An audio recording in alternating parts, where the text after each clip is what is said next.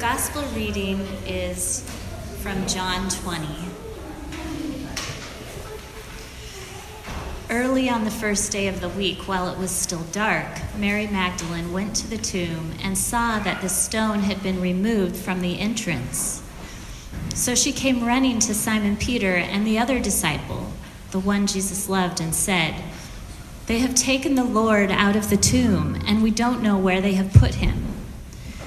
So Peter and the other disciple started for the tomb. Both were running, but the disciple outran Peter and reached the tomb first. He bent over and looked in at the strips of linen lying there, but did not go in. Then Simon Peter came along behind him and went straight into the tomb. He saw the strips of linen lying there, as well as the cloth that had been wrapped around Jesus' head. The cloth was still lying in its place, separate from the linen. Finally, the other disciple, who had reached the tomb first, also went inside. He saw and believed. They still did not understand from Scripture that Jesus had to rise from the dead. Then the disciples went back to where they were staying. Now Mary stood outside the tomb crying. As she wept, she bent over to look into the tomb and saw two angels in white, seated where Jesus' body had been, one at the head and the other at the foot. They asked her, "Woman, why are you crying?" "They have taken my Lord away," she said, "and I don't know where they have put him." At this, she turned around and saw Jesus standing there, but she did not realize that it was Jesus. He asked her, "Woman, why are you crying? Who is it you are looking for?" Thinking he was the gardener, she said, "Sir, if you have carried him away, tell me where you have put him, and I will get him." Jesus said to her, "Mary." She turned toward him and cried out in Aramaic, "Rabboni," which means teacher. Jesus said, "Do not hold on to me, for I have not yet ascended to the Father. Go instead to my brothers and tell them, I am ascending to my Father and your Father, to my God and your God." Mary Magdalene went to the disciples with the news, "I have seen the Lord." And she told them that he had said these things to her. The gospel of Jesus Christ. Thanks be to God.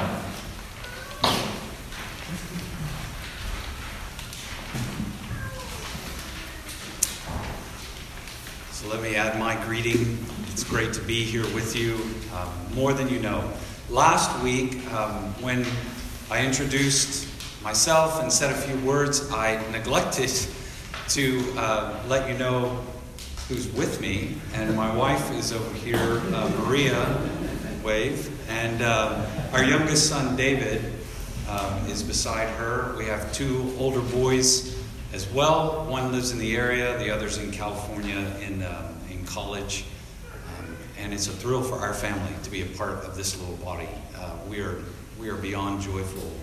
If I haven't met you, I'd love to meet you before you leave today and serve you in any way that I possibly can. So as we come to the gospel, let's pray and prepare our hearts to hear from God.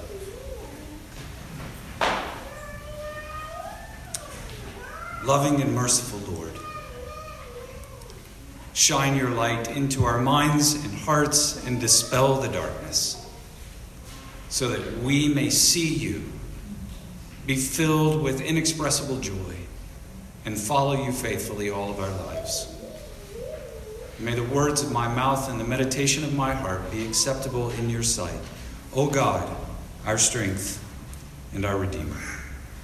Amen. Well, Easter is the day for you. It's the day for us. It's the day when life overcame death. Easter is the day where despair gave way to hope, where violence and hatred were rendered powerless by the irresistible force that is love. Resurrection Day is the day when light conquered darkness, where peace ascended to the throne. On Easter Sunday, your shame was replaced with grace and acceptance. Your sin lost its power. Your fears, all of them, were conquered by love. If you're lonely, misunderstood, homeless, wandering, confused, guilty, broken inside, successful on the outside but empty on the inside. Easter Sunday is the day that can and will give you everything you were made for in this life. Because Easter is the day when God overcame death just so he could hang out with us for eternity. And according to the Bible, the history of the world hinges on this day, on the resurrection of Jesus of Nazareth, the Son of God. What a fantastic, outrageous claim, isn't it? A lot of people can't quite fit something like that into their lives. Some of us can't get past the intellectual barriers that presents to us. I mean, how can we really believe in a resurrection? And even if it did happen, how do we know that this guy, this single man, this ancient Jew, has anything to do with my modern life? It's tough to get our minds around. Others of us ignore the resurrection because its message of triumph, doesn't match with a life that is marked by struggle or tragedy. And maybe that's true for you today. Maybe it's illness or disease, isolation, rejection, alcoholism, some other addiction. Maybe the heavy and dark curtain of depression has lowered itself on your mind and you can't find your way through. And you feel very far from God or from any hope that anyone has to offer. How can an outrageous story like resurrection make a difference for someone like that? Maybe for you. Now, I don't want you to think that we're trying to sell you a product that will help you towards self-realization. Jesus is not a self-help strategy. What we want is that the living Savior, that this man will run into you. That you'll have a powerful encounter that surprises you and that fills you with abundant life and inexpressible joy. That's what we want. The Apostle John writes the story in such a way that just can't help but draw us in. He begins with a nobody, Mary Magdalene. Mary arrives at the tomb before dawn on the first day of the week. The stone had been rolled away, no sign of the soldiers that were placed there to prevent the grave robbery, not uncommon in that day. So Mary concludes that Jesus' body had been stolen. Now, we don't know if Mary went all the way into the tomb or not, but apparently she saw enough to conclude he wasn't there and had been taken. So in a panic, Mary rushes to find Peter and the other disciple, whom we believe to be John. Both Peter and John make a dash for the tomb. They run. I wonder why they would run. You ever thought about that? Now, if you had seen what Jesus endured in torture and crucifixion, would you run thinking that he was now alive? I don't think I would. People executed by crucifixion don't suddenly come back to life. And they had no reason to think that this guy would be the first.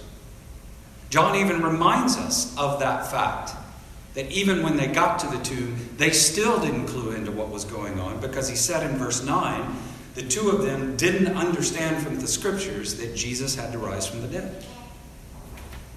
Further, if he indeed had been taken, stolen, and wasn't at the tomb, well then why rush?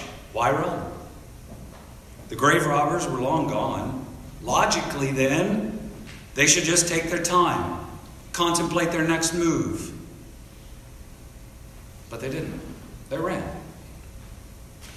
They ran because with Jesus, there's always hope of being surprised.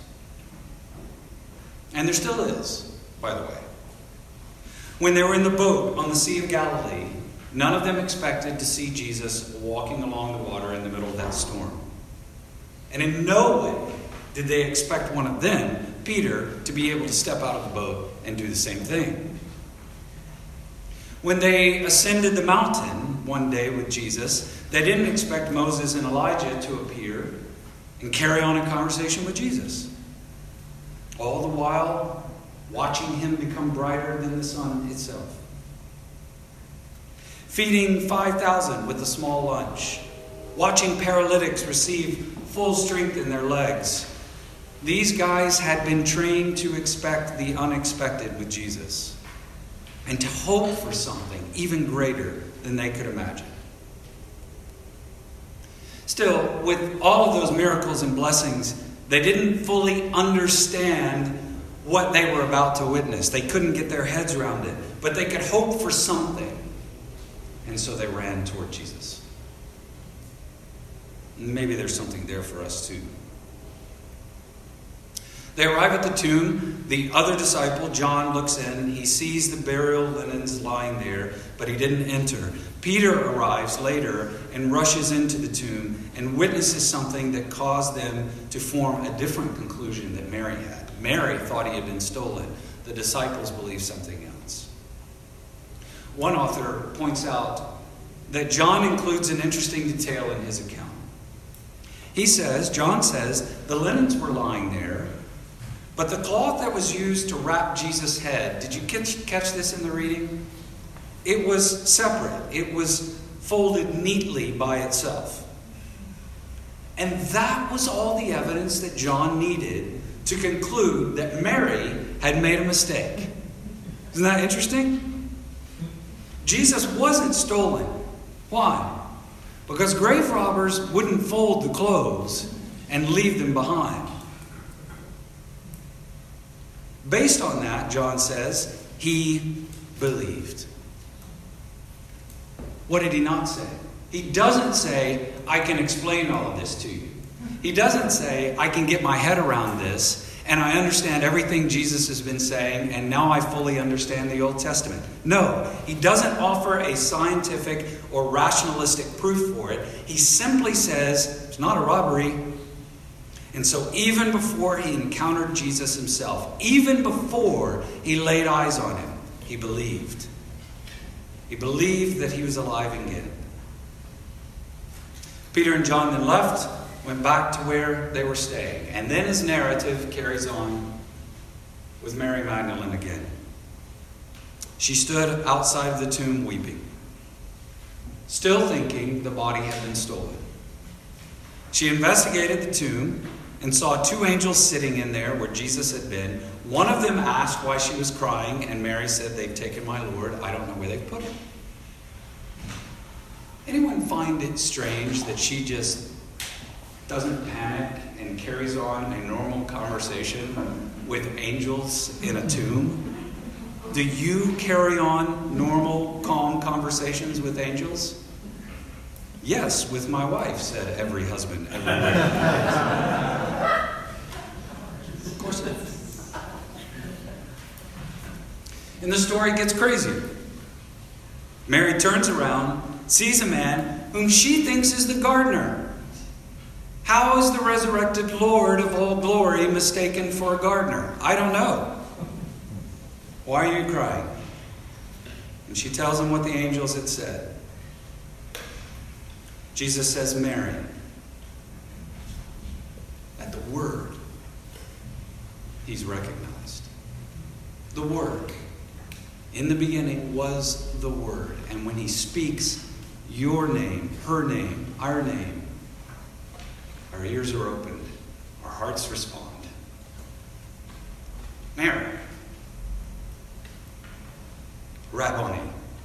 A term that means teacher, but carries a great sense of affection, more so than the standard rabbi. I find it an amazing story because of the way John communicates to us the central event of human history. There's nothing here that's eloquent or fantastic. It just includes everyday special characters. Nobody special, people like you and me. It's just a straightforward story about an average person with little understanding of what was happening. And that person witnessed seeing someone else. That's it. That's what he's told us. I can identify with them. I can identify with Mary and John and Peter, and maybe you can too. You may be unsure of what you know about Jesus, the facts, or even more unsure of what you think of Jesus. And like Mary and Peter and John, you may have questions that you can't answer. But I think if you listen long enough to this story, it might resonate more deeply than you first thought. It's interesting to me that Peter and John had essentially lived with Jesus for 3 years, had witnessed his miracles, heard all his teaching. Even when he explicitly said he would die and rise again the third day, and yet when it happened, they were very much caught off guard. Here were the men educated by the Son of God himself. Yet even for them, the resurrection caught them by surprise, and it just stretched their intellectual capacity. Resurrections aren't anything that anyone is ready for. What happened that morning on Sunday defies analysis or psychoanalysis. And when we read the gospel accounts of the resurrection, it's very clear that the followers of Jesus had no idea this was coming. So they offer no technical, complex, psychological explanation other than this is what we saw and we believe he has come back to life. Now that might be a hard pill to swallow for you. No matter if this is your first time hearing it, or maybe you've been hearing it all your life. Once someone said to me, I've been a Christian for many years now, attending church regularly, and it's like I just never quite get my head around the amazing reality of what God has done for us in Jesus. And I think that's true. Resurrections definitely catch us by surprise. There are many of you here who consider yourselves to be an intellectual. You're smart. You graduated from a prestigious university, or perhaps Oregon State. I'm sorry. It was just to make sure you were awake. Everybody's fair game. I'll get to everybody eventually. Maybe you were top of your class, or close to it. And you get a bit annoyed when the more ignorant around you fail to think clearly through arguments or fail to view the evidence correctly. That might be who you are. And so, resurrections are difficult. A difficult pill for you to swallow. They don't fit with the world that seems to be governed by scientific laws. But if God is God, and we are not, then it's at least within the realm of possibility that the human race doesn't know everything, and that we might be confronted with a reality that forces us to change the way we understand the world. Is that possible? Well, it's happened.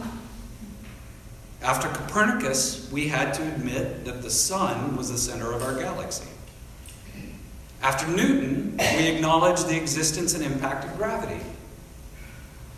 And we thought there were certain laws that governed everything and everyone equally. But then, a guy named Einstein came along, and his theory of relativity made us rethink Newtonian physics. And we had to rewrite the textbooks. And now, experiments like the Hadron Collider seem to be pushing us to the brink of new and revolutionary discoveries about our world. And the textbooks, again, will need to be rewritten. And when God breaks into our world through a power we haven't seen or understood before and does something as shattering as resurrection, then the intellectuals among us have a choice to make, don't we? Will I live according to the way I like to see the world? Or will I, like John, believe that this is a God who is full of surprises? And will I run to see what he's going to do next? You may not be like the one with the intellectual struggles. Instead, you may be here and feel like you're the one on the margins. You're on the margins of society, of your family, of success. You're one of the ones who's forgotten. This story's for you too. John highlights Mary Magdalene. We don't know much about her other than before she started following Jesus, the scripture says she was possessed by 7 devils. She may have been even worse off than that. I don't know. Besides, this is an ancient text, and she was a woman. And women, as many of you know in those days, were not credible witnesses in court. They couldn't testify. If you were looking for proof that Jesus is alive, you certainly wouldn't ask a mentally ill woman with a dodgy reputation. But right there, on Sunday morning, before he's even reunited with his 11 disciples, before even angels can spend time catching up with him, he appears to Mary. Confused and sorrowful as she is, when he calls out her name, clarity comes. You see, whether you're an educated intellectual with deep knowledge, or whether you're addicted to drugs or your career, whether you're lonely, abused, forgotten, Jesus' resurrection is the startling reality that can and will change the course of your life, and for the first time, give you hope. Hope for this life and for the next. Most of us live in the comfortable middle class. When I walk into the gym in the morning, in the locker room, the TV is on Bloomberg or some news show like that. And as the men get dressed, they watch the stock market prices. We have nice portfolios, new cars, big houses, safe streets for the most part, and empty hearts. We have lots of knowledge, money, and seniority, but life isn't like we tend to portray it on social media, is it? All we really have to do, often, is just scratch beneath the surface a little bit. And we discover that there's some mess in our lives that we don't know what to do with. Nothing that you and I have access to in this world can handle all of that darkness. And maybe you don't have that struggle now because you're too young, but if you live long enough, it'll come. The only hope we have is in the surprise of a divine resurrection. That's it. C.S. Lewis, the author of the Chronicles of Narnia series, once called himself the most reluctant convert in all of England. If there was anyone who was skeptical about God, it was he. He claimed to be an atheist for many years.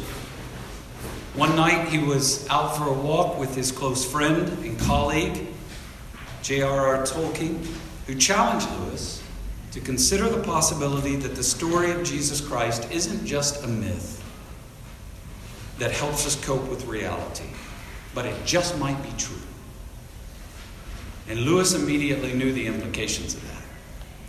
If it's true, if Jesus, the Son of God, really did rise from the dead, then there's no other path to take, no other story to follow, no other life to live, other than the one that is united to this man.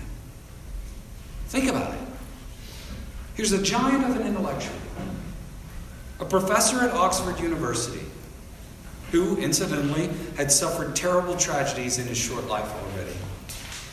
And yet, his life was radically changed by, of all things, the resurrection of Jesus of Nazareth, an ancient male Jew.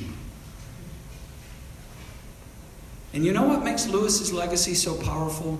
It's not the stories or the literature he wrote. It was his life. He became a different person, a credible witness to the reality of God in the world. So what about us?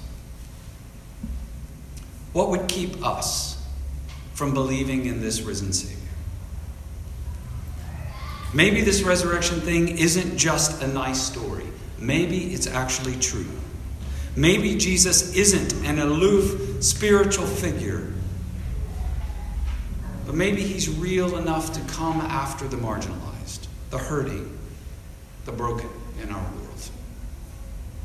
And maybe he's still doing that today. If he is, if he's alive, and his story is true, what will you do? Will you run to him to see how he surprises you? In the name of the Father, Son, and Holy Spirit.